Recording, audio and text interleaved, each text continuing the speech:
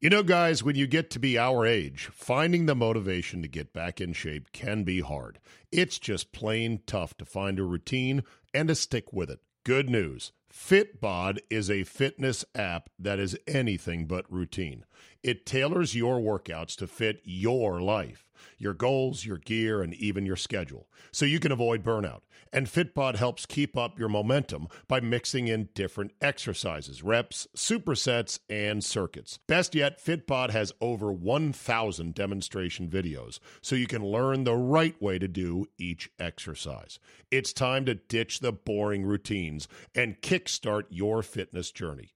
Add Fitbod to your workout essentials. Join today to get your personalized workout plan. Get 25% off your subscription or try the app for free at fitbod.me/Zabe. That's fitbod.me/Zabe.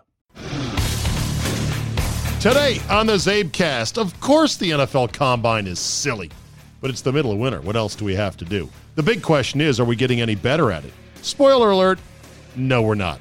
Andy Pollin joins me to catch up on a variety of issues and to celebrate a long-lost basketball move that was on full display Sunday. All that plus the greatest sports idea I've seen in at least 50 years. Bonus 1% Zabe is locked and loaded, so buckle up and let's go.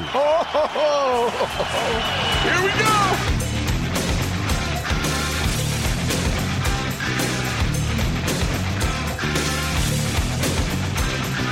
Tuesday, March 5th, 2019. Thank you for downloading. Andy Pollin today, and a lot of catching up to do with our friend Andrew, NFL Combine, Josh Rosen, Antonio Brown, Bryce Harper, and yes, even the Bob Kraft story that Andy has yet to chime in with me about. But before we begin, the NFL Combine, the Underwear Olympics. Sally Jenkins, writing in the Washington Post, points out that several academics in recent years have sought mathematical proof as to whether the Underwear Olympics and the myriad of cone drills, vertical leaps, and other measurements can be actually extrapolated into success on the NFL field. The answer is simply no. In 2008, a study in the Journal of Strength and Conditioning by a team of Louisville scholars concluded, quote, using correlation analysis, we find no consistent statistical relationship between combine tests and professional football performance. Consequently, we question the overall usefulness of the combine. In 2011, analysts from the University of Georgia found very much the same and added this insight. Teams would be much better off watching game tape than players in singlets dashing around. Past performance, collegiate performance, engendered a stronger relationship with future NFL performance than a variety of physical ability tests administered during the NFL Combine. Unlike physical ability, past performance remained a valid predictor. One thing about the Combine, and I'm not sure the total numbers, they only invite a fraction of the total players who will be drafted. And of the total players who will be drafted, a number of players will be undrafted. So you're telling me the NFL finds it very valuable to microscopically test a smaller subset of players for their vertical, their 40 time, their bench press. Of course, I think most teams understand this, and they theoretically factor in, okay, it's just the combine, let's not get carried away. But it's hard to not get carried away because this thing is, like any part of the long NFL offseason, part now of the hype machine. I'm talking about it. Got television ratings over the weekend. The Combine's ratings, I think, outdraw certain NBA games. It's pretty unbelievable when you think about it. Another statistician at UC Berkeley in 2016, writes Jenkins, found that acing the 40-meter dash will almost guarantee a prospect's entrance to the NFL.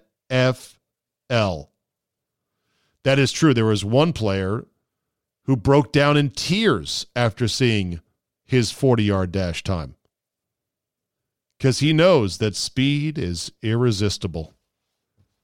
That's why the freak of the Combine this year, this guy DK Metcalf of Ole Miss, I guarantee of the people who played fantasy football in the NFL this year, everyone from the hardcore to the casual, the percentage of those fantasy football players, so they're already invested in the NFL, I would be willing to wager less than 4% saw a single play by DK fucking Metcalf at Ole Miss this year. Guaranteed. Yet he was the talk of the combine. Why? Because he looked like a freak. I mean, muscles, abdominal muscles that look like rocks. Unbelievable. Or as Sally wrote, they look like grenades stuffed into his belly. DK Metcalf ran a blazing 40-yard dash time at a size and a physique that was spectacular. My eyes, just my stupid couch eyes, said, how come that guy is running so weird? He looked like he was running bow-legged to me. But okay, whatever. Can he play football? Don't know. Looks the part, runs like the wind, first-round draft pick. Mark my words. This study in 2016 said they could only establish one fairly reasonable linear relationship between the combine speed drills and eventual NFL performance, and that was at running back. Well, that makes sense. Slow running backs don't usually survive. Just ask Eddie Lacy. That China food dough. That was a cheap shot, Zabe. Was it? Or was it a truth shot? Otherwise, the study said, as for building statistical models from data used by the study, it was actively disappointing and oftentimes a mixture of various techniques had to be conducted just to make sure that we were not making up stories, unquote. Making up stories, Sally writes. That's what a lot of NFL execs and scouts are doing at the combine, making up stories. All the rigorous analysis shows the combine is all but useless as a predictive tool. And yet these scouts and executives use it anyway to determine their draft orders, in part to determine their draft orders. Do me a favor. Remind me of the greatest combine warriors / draft busts.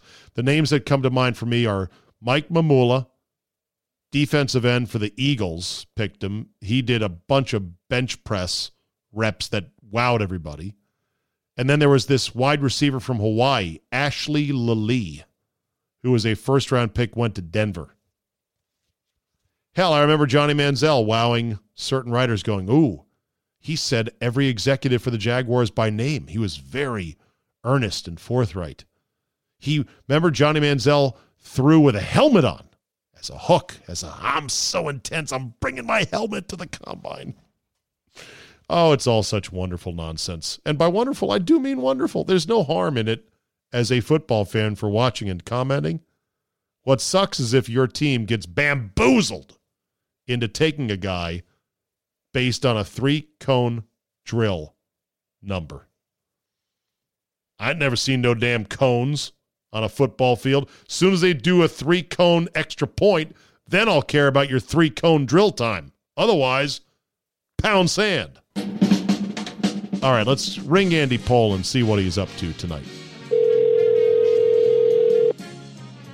Hey there. Why is it that you have to always peddle such nonsense, Andrew? Why, I ask you? Such nonsense as what? The spies are out, my friend. I received a tip that said you said on your weekend show with Lovey that Bryce Harper should be in the Ring of Honor. Oh, we did a whole hour on that, yeah. What is wrong with you? No fucking way. The first star in the history of the franchise? No? Okay, let's go through what Bryce Harper did for us. Never made it out of the first round of the playoffs, won one MVP, and then went to our hated rivals. Fuck him with a stick. We're not putting him in the Ring of Honor. He didn't win shit here, and he went to our rival. That's my stance. But the situation when he came here was that most people thought he was going to be here until the Yankees said, we'll take it from here. But he did not come here, though, as a free agent.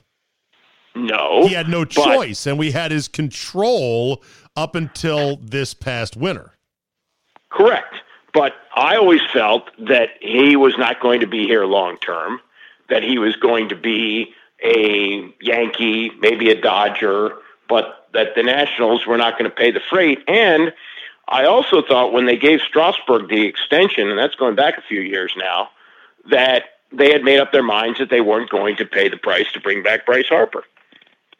Yeah, I guess so. But you are always a fairly lenient grader when it comes to these things, because for those that listened to our show back in the day, you'll remember when Andy and I had a throwdown as to who should or should not be invited back to Alumni Day for Redskin games, because they invited back this dipwad, Darnarian McCants. And I said, that fucking scrub, no way. Tell him to stay home. Andy's stance was, hey, he played for the team. He's allowed to come home for homecoming. Right. I follow him on Facebook now. Do you really? Yeah. What does he do?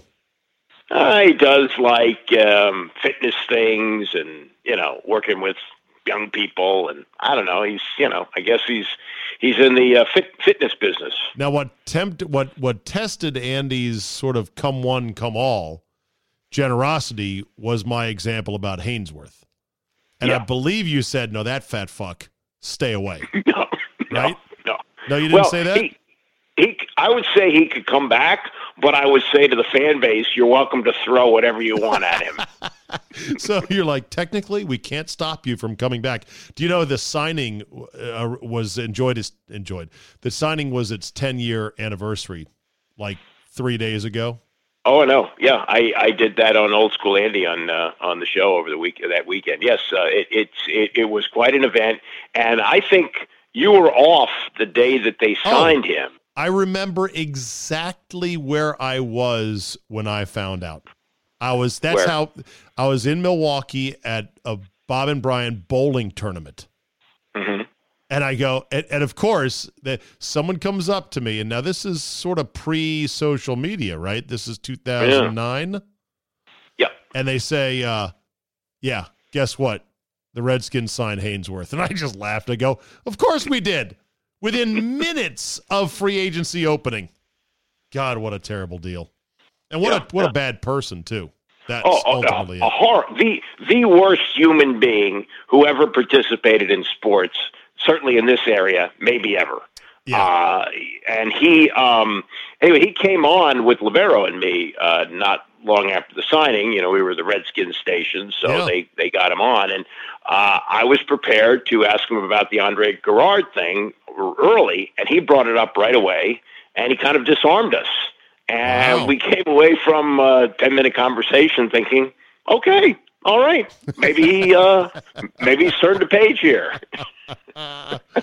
And he just couldn't have been a worse person. And hopefully on his way to being bankrupt. So many episodes with Hainsworth where, remember when his cousin died in a motorcycle accident, and he just I think it was his brother. Was it his brother? I thought it was even one more distant, one more notch. Whatever the case, took 3 games off. 3 games off in the middle of the fucking season. Well, what happened was he was going to be gone for 1 game, and they expected him back for the following Wednesday for practice. And he said, nah, I'm not going to make it back. So I think that Shanahan just deactivated him for the next game. I think that's how that worked, yeah. Yeah, and then he was seen riding a motorcycle in, like, the funeral procession. Yeah, I mean, God, what a terrible guy. And then of course there was the standoff between him and Shanahan about the conditioning test that one summer in training camp where he ran the conditioning test again, didn't pass. We'll see what happens tomorrow. And Shanahan was insistent on him passing that damn test. Well, you remember this, he was on his way to passing, and then he said, I've got to go to the bathroom. So he went to the bathroom, and when he came back, Shanahan added it to his time, said he didn't pass. Oh, my God. Are you sure he was on his way to passing? He was, but he was winded. That's why he wanted to stop and go to the bathroom. Of course. And I remember the first year, before Shanahan got here, remember he played under Zorn for a year. Yeah. Early in the season, they took him off on a cart. And I think I was on the phone with you, and I said, when you take a guy off on a cart, that's usually the end of his season. Turned out he was just winded. Yeah, they did. I was in Atlanta, and they took him off on a cart. He came back later in the game. And that then spawned the phrase, the bacon and oxygen cart Yes. for Albert Haynesworth. Well, the good news is our football team will not repeat that mistake this winter. A, because there's no big-name defensive bag of shit free agents to sign. And number two, we ain't got no money, Andy. No money. Got no money. Yeah, so the latest is they're looking into the discount Jewish quarterback, which, as a matter of fact, we have our first Hall of Fame meeting this week. So I will instantly bring him up for nomination when we get together. Andy Pollin is a member of the DC Sports Jewish Hall of Fame, correct? Correct. And you have your meeting when? It's Wednesday this week. And what does it take to get into the DC Sports Jewish Hall of Fame? Well, criteria number one, Jewish. Criteria number two, connection to DC sports, either growing up here or participating in sports for one of the local teams. And if he becomes a Redskin, it makes him automatically eligible. Is he full Jewish? As far as I know. Okay. Because Sage Rosenfels was half, right? Right. Well, and he says he's Jewish. His mother was not Jewish. Father was. Rosen, obviously Jewish father. I believe Jewish mother, though I could be mistaken. Yeah. And if your father is Jewish but your mother is not, that's the weaker of the half Jewish denomination, right? Correct. If your mother's Jewish, you are considered Jewish unless you decide to denounce it. Yeah, because a Jewish mother will guilt you into all kinds of things. Oh, you should eat. Oh, you look so hungry. Is everything okay? Have you found a nice woman? All the cliches, right, Andy? Correct. Yeah. Guilt is the number one criteria for Jewish mothering. All right, so let's talk about Rosen. Where the hell's the records room? Are you into this pursuit, which popped up like a summer thunderstorm around here because it wasn't being talked about as of Wednesday of last week? Yeah, well, all of a sudden, Kyler Murray, and this is what happens. Mel Kiper told me about this years ago. Suddenly, a guy will catch fire, and everybody falls in love with him, and he skyrockets up the board. So when Kyler Murray became, in the minds of many, the clear number one, that leaves an extra quarterback in Arizona. So you want to unload Josh Rosen. And I think that if you're going to do that, the Redskins are a willing taker. Now, Peter King is saying that he's only third round worthy. Well, if the Redskins are going to give up a first rounder to do it, A, why wouldn't Arizona do it? And B, why wouldn't the Redskins do it in that you have cost containment? Slow down. What did you say about why would the Redskins give up a first if Peter King says the market's a third? Because they're desperate, and Arizona knows they're desperate to do it. And I don't think giving up a first rounder for him is such a bad idea. I think he's, whatever you may think of Colt McCoy, he's a 4-game quarterback. Okay, you got 12 more games to worry about. So you got to have a guy who can play. And given that he's playing under a rookie deal, that makes him affordable for the next few years, whether Alex Smith plays or not. I don't know, Andy.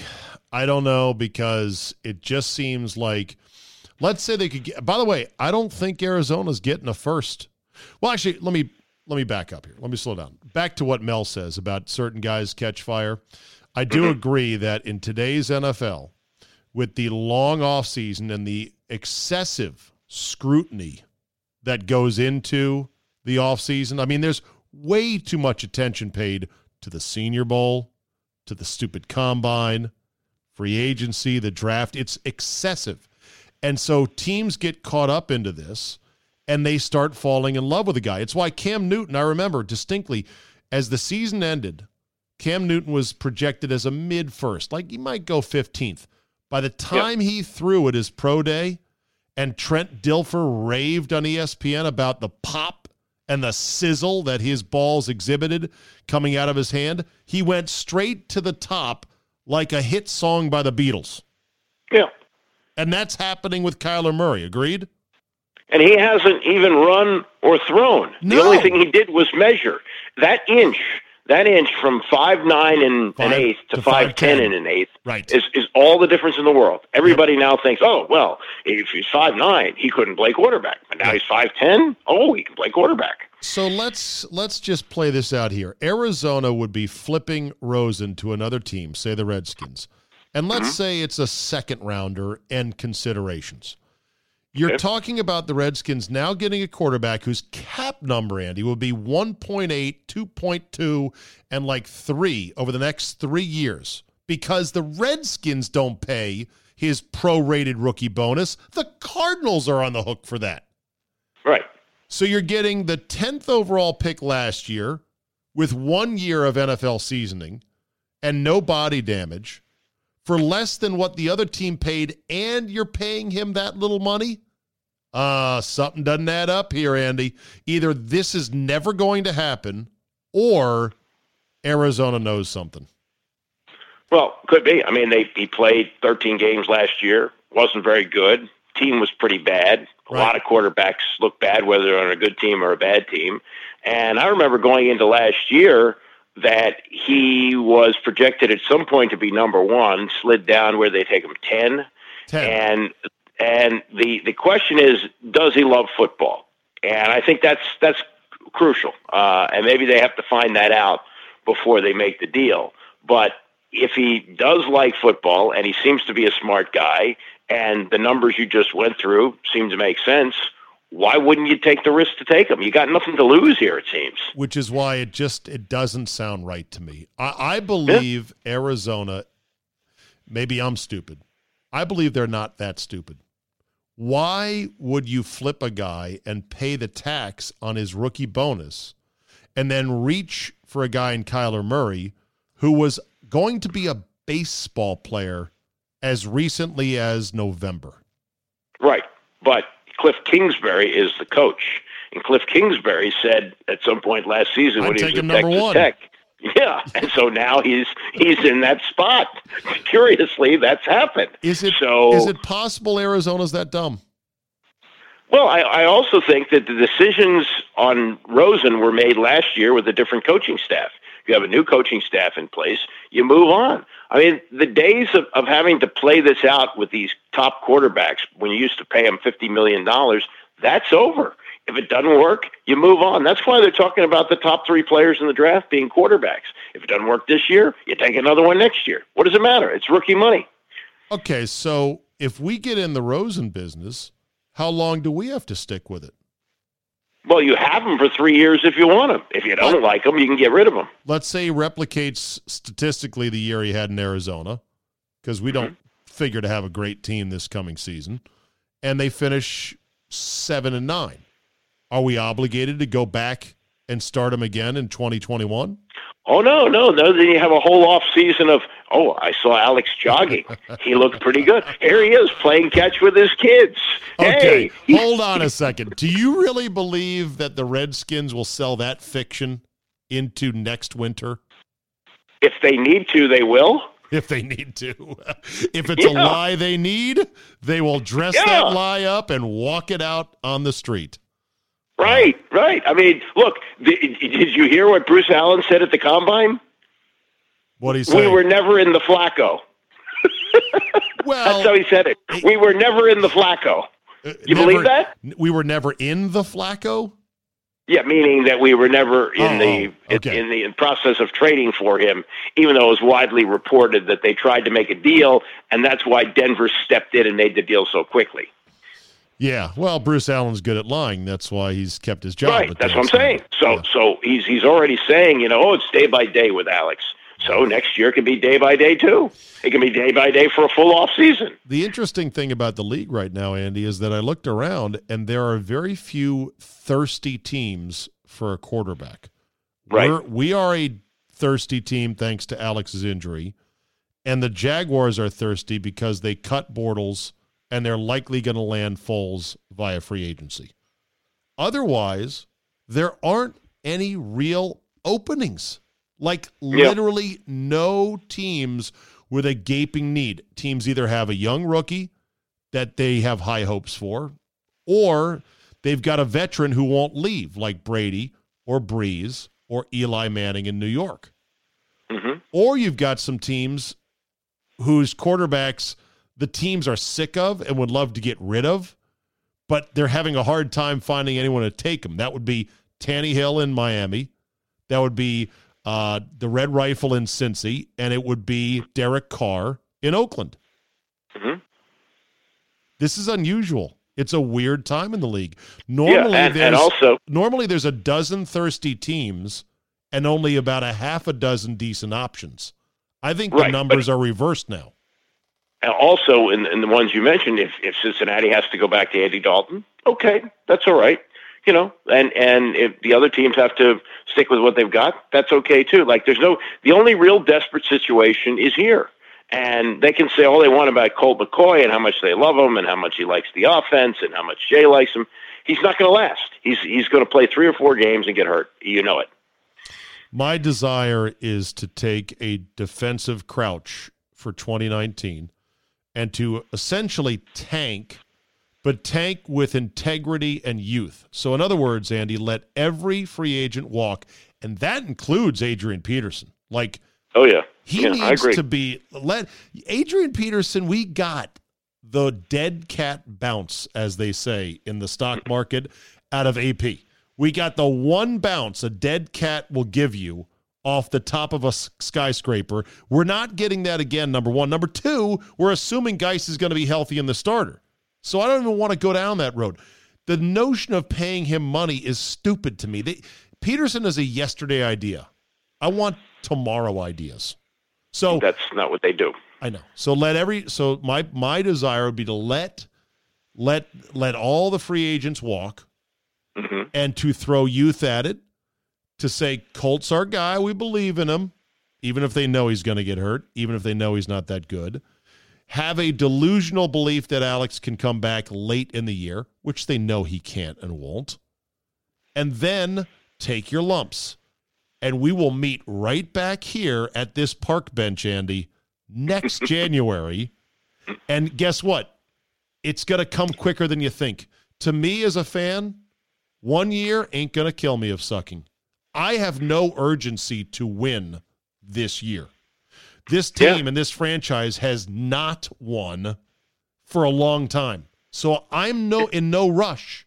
This is what I want the year to be, because I believe with the money we had budgeted for Alex, and they had pretty much counted on a 3-year window with Alex Smith, don't you think would be fair? Mm-hmm. Yeah.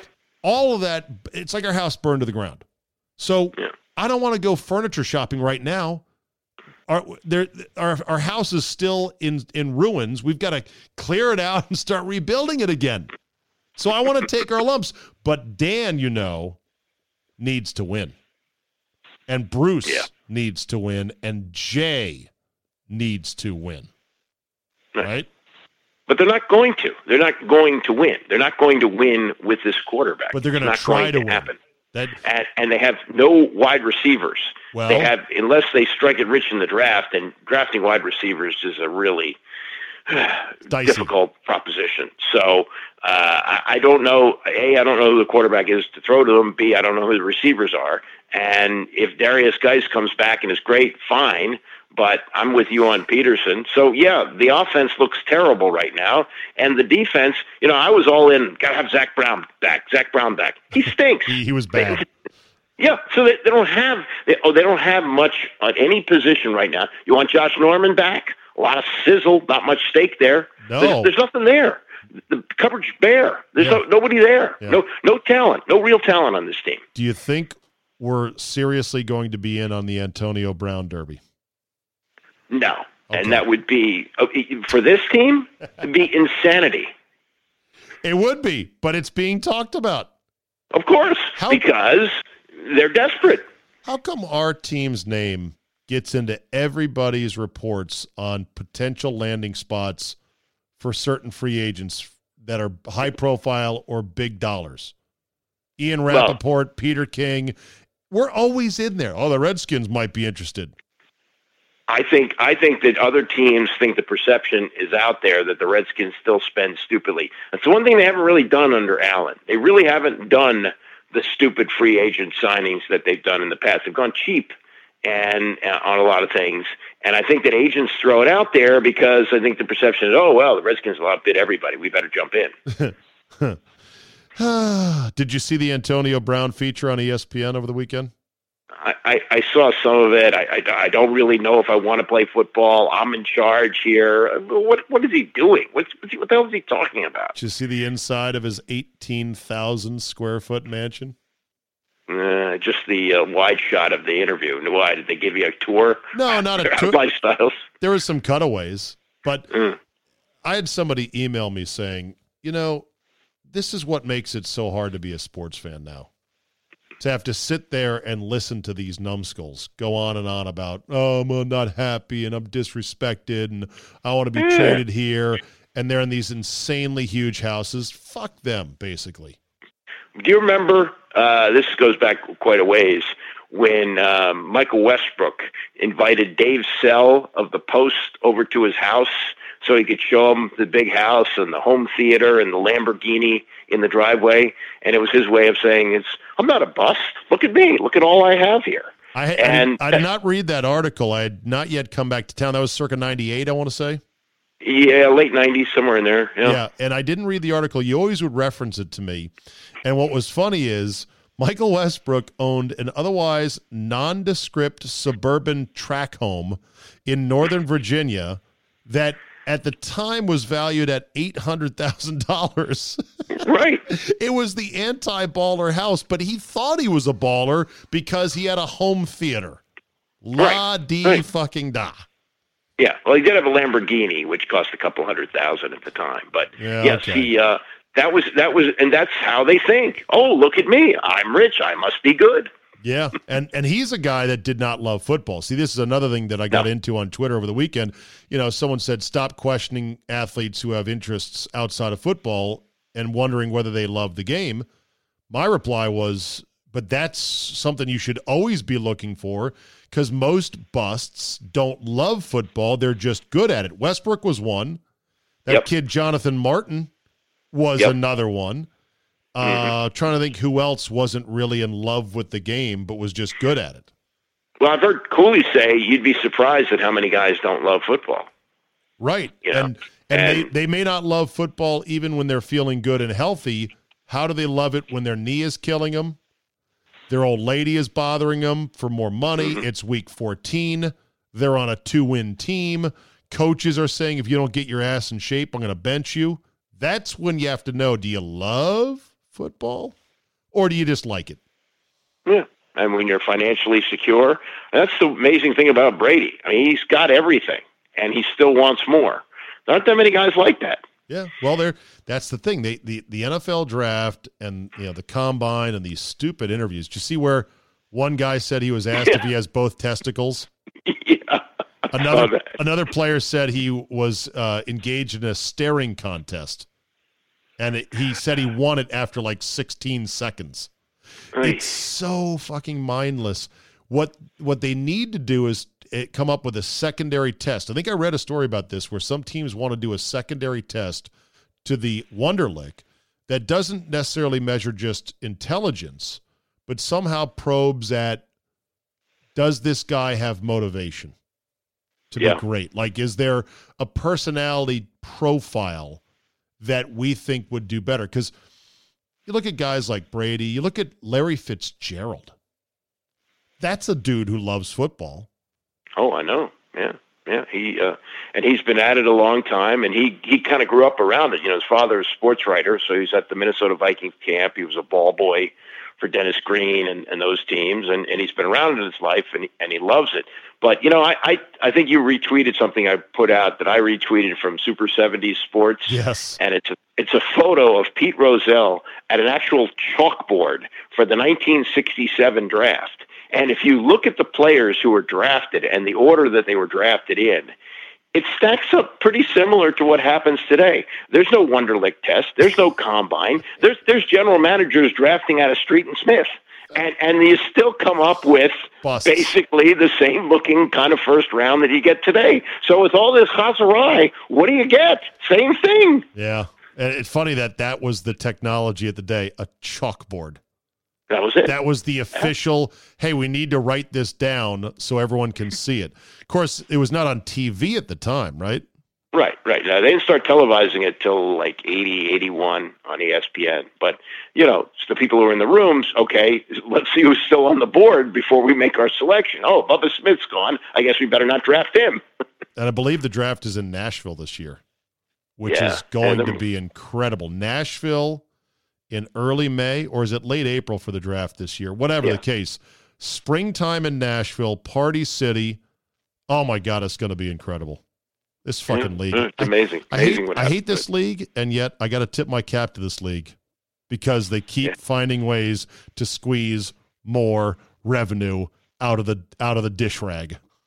Right, and the most high-profile owner does the most ridiculous thing, and somehow they're going to skate past this. This is not going to be much damage to the league.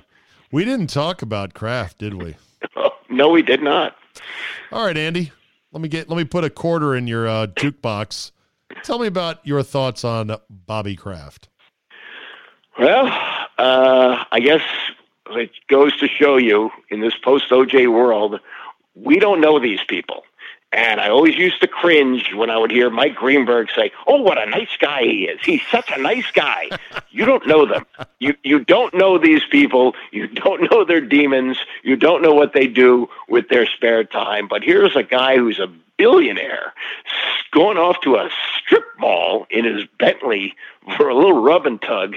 And it's just baffling. I mean, a guy like that could have everybody come to him. I mean, what? I still can't get my head around him going to the strip mall 30 minutes from his house to get this kind of service. 30 minutes? That was my thing. I'm like, even if you're a billionaire being chauffeured, which he was in his Bentley, wouldn't your instant thought be, oy vey, 30 minutes? Who's got time for that? Like, this order in. Yes, order in. And the other thing is, he, right after Sweet Myra passed from cancer, he quickly hooked up with that young, attractive Ford model. I forget her name. She was in that awful audition video that he did. I saw that. He's had a kid with this woman who is very attractive, right? And she's presumably on the payroll of Kraft Incorporated, right? She's she's hooked into her sugar daddy, old Bobby Kraft, right? Yeah. Where was she? Why wasn't she there to take care of Bob, Big Game Bob, on the day of the AFC title game? Where was she, Andy? Isn't that part of her deal? I don't know. I don't know what their arrangement is. Maybe it's somewhat similar to the one that Jack Kent Cooke had with Marlena Cook, in that if she had actually lived together with him, she would have collected a hell of a lot more money. But she would just Ricky Noel Lander is her name, and the New York Post reported that she just had a baby last January, so about a year ago. And Lander is 38 years old, and I'm trying to think of the celebrity that she looks like. She's quite lovely. And former model, former dancer, and not a pole dancer, but like a trained classical dancer. It goes to my axiom, and this is a can I say, disturbing news, Andy. I said this yesterday on the Zabecast. Do you know who subscribes to this now? Who? My mom. Oh, really? What does she say about it? I just feel it. I joked that it's my inheritance coming to me $5 a month from my mom. All right, Mom, please don't listen to this because you're not going to like your son, because this is a podcast for men for the most part, amongst men. Here is the theory I've floated to you before, Andy, and that is simple. All right. At some point, every rich woman has sucked her last dick. Am I right? You don't think Prince Harry and Prince William's princesses are doing that kind of thing anymore, do you? I don't. No. At some point, I have a theory. Every rich, wealthy, good-looking woman, married, mistress, Gumar, sugar mom, whatever, they have retired from doing that. And I think Ricky Noel Lander has retired from sucking Bob Kraft's dick, and so he had to go to a little seedy Asian massage parlor. But again, it still doesn't answer the question why he had to go there. Why couldn't they come to him? And, easier, why couldn't I guess, and maybe he thought with people who work for him, they wouldn't want to see these Asian women showing up at his house for whatever it was going on there. I will say this. You bring them bundled up in a rug in the trunk. What do you mean being seen? Well, I will say this. At 77, it appears the outdoor plumbing is still working for old Bobby, isn't it? You know what? Pharmaceuticals are a hell of a thing, Andy. That's true. They've got pills that'll get that thing working no matter what. Yeah. I think that was his thing. I think he got off on that. And that's right. And you know what? In the absence of everything else, that's cool, man. Whatever gets you off. As Dr. Ruth Westheimer would always say, whatever it is that you get turned on by, that's a wonderful thing, right? Always very sex positive. As long as nobody was getting hurt in the process. Nobody was getting hurt in this because he wasn't with a 19-year-old or a 17-year-old from China who was not allowed to leave for 68 days in a row. That would have been the nightmare for the NFL. Yeah, but we don't know whether he knew about that or not. And the perception of they're going to do he should know that stuff. Yeah. Yeah, and they're going to do everything they can to spackle over that, but that's a really bad look for the league. That's the worst part about it. A billionaire flipping $100 bill, which is like a penny to him. Mm-hmm. But at least the woman was 53 years old, and the other one was 40. So it would have been much worse optics if he was regularly with 17-year-olds.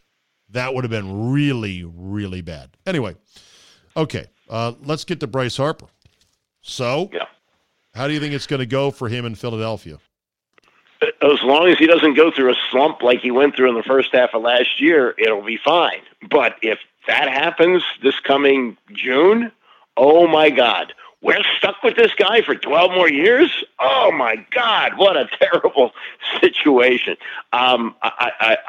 What I've heard now, this is from Libero, that there has been a lot of Boris spinning lately about what the Nationals offered, and that the deferred money, which is being painted as such a terrible deal for Harper, that he was not going to collect money till he was 60 years old, is overblown. That the Nationals deal was right there, and Boris thought, well, we're going to get a lot more money than this. Mike Rizzo said today that they never countered. They never came back to him. And I just think that what happened is Boris didn't think the market was going to be as dry as it was, and this is the only face saver he could come up with, was to get the total contract more than Giancarlo Stanton. Otherwise, it does not seem to be a win for Harper. I don't buy it that Harper is a fit for Philly.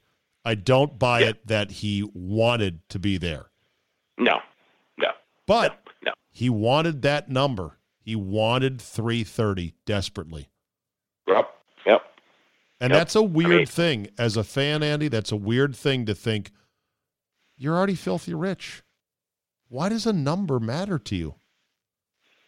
Because athletes think different than we do. Yeah, it's also odd that a guy with that much confidence wouldn't have taken the 4 years, $168 million offer from the Dodgers and then trotted out in free agency again in 4 years. That, to me, is odd. Now, he sold this pretty well. I watched the whole news conference from Florida, and he sold it pretty well, that he wanted to put down roots and he wanted to be part of the community. And when he came to the Nationals, all anybody talked about was him going to the Yankees or the Dodgers, and now you can put an end to that. The other thing about the deal is, with the no opt-out, is it makes him very tradable. So if there is a possibility to go to the Yankees, and I still think he wants to play for the Yankees, that makes him very tradable there, because they have cost certainty with the rest of his contract. Yeah. So I think it's possible. He does have a no trade, but he would certainly always waive that. He would waive it to go to the Yankees.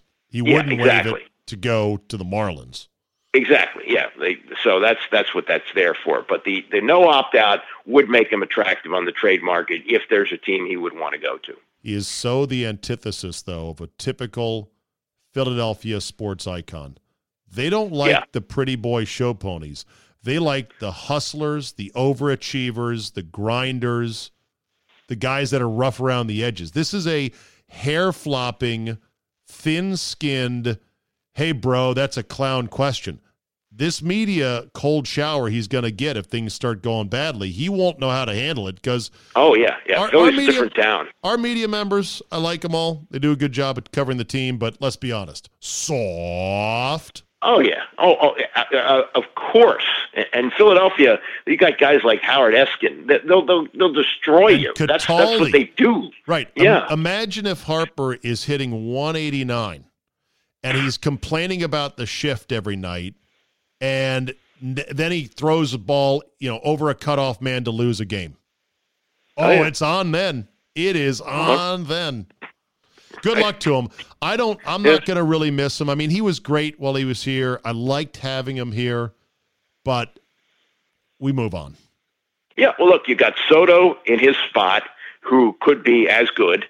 And if you can keep the money you save by not resigning him, if you can keep Rendon at third base, I think that's an overall win. Yeah. All right, real quick to end on this. Sunday, the Terps, your beloved Terps, lost to the Michigan Wolverines. Two things I want to ask you about.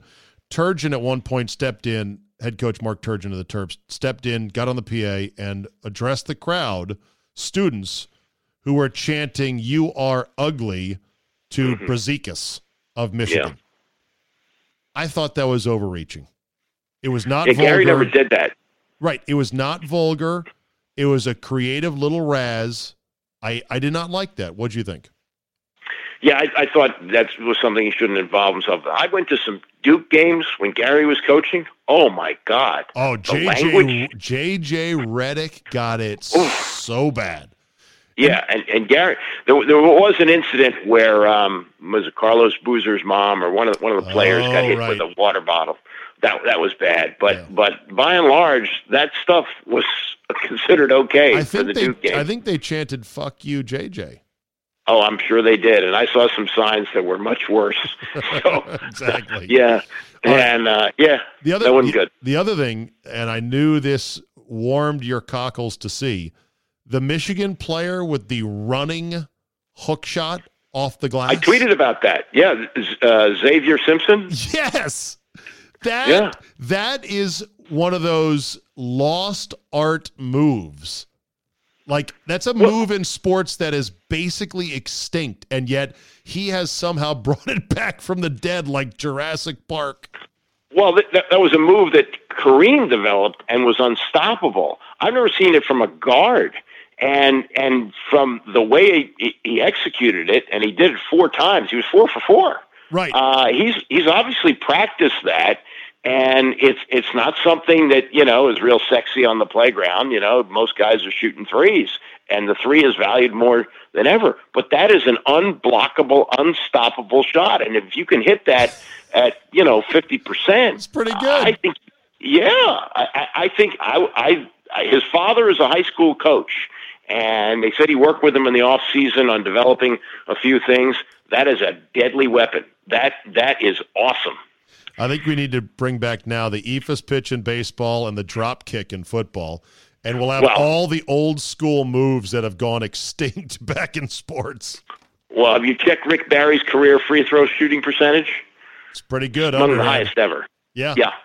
It works. It works, right. It's not about how. It's just about does it work. So yeah. All right, Andrew, good to check in as always. So much that lands on our laps in the world of sports. It just keeps coming. We should save, I know you're going to keep this briefer, but we should at some point talk about the long ESPN story about Donaghy. We need a book club on that. Let's book club next week. Let's you and I book club it. I'll make sure to sort of earmark certain things. I talked about it Friday here on the Zabecast with Mr. X. He had not read the story, but being a gambler himself, he quickly sniffed out bullshit. just a spin job by the league, which I'll credit Stern. He had to do it to save the league. Oh yeah, but the extent that he had to do it was amazing. And Norman Chad wrote a really good column today, basically saying, everybody's still talking about Arnold Rothstein fixing the 1919 World Series. Check what happened here, and nobody seems to care. I know. It's just funny the way it is. And the feds fucked up by telling Stern. Yep, they did. Oh well. What happened was they leaked it to the New York Post because they were going to put a wire on Donaghy. Yeah. And find out what other refs were doing this. Yeah, but they said they regret alerting Stern, like, hey, we think one of your guys is in on this. And that allowed Stern to circle the wagons and do damage control, whereas otherwise they would have put a wire on Donaghy, and like they said in the piece, who knows where it would have gone from then. Yeah, exactly. All right, Andrew, I'll let you go, buddy. Good to talk. All right, Dave. There you go. Talk to you. Bye.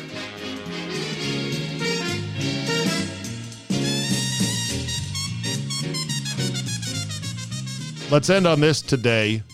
I've heard of good ideas in sports. I've heard of great ideas in sports. I've seen them implemented before. This one is an all-timer. Brazil's Tennis Open has replaced ball boys with ball dogs. Yes! Good dog. That's a good doggy. Good doggy. Go after that ball. The dogs play a key role on the court. They are adoptable shelter dogs.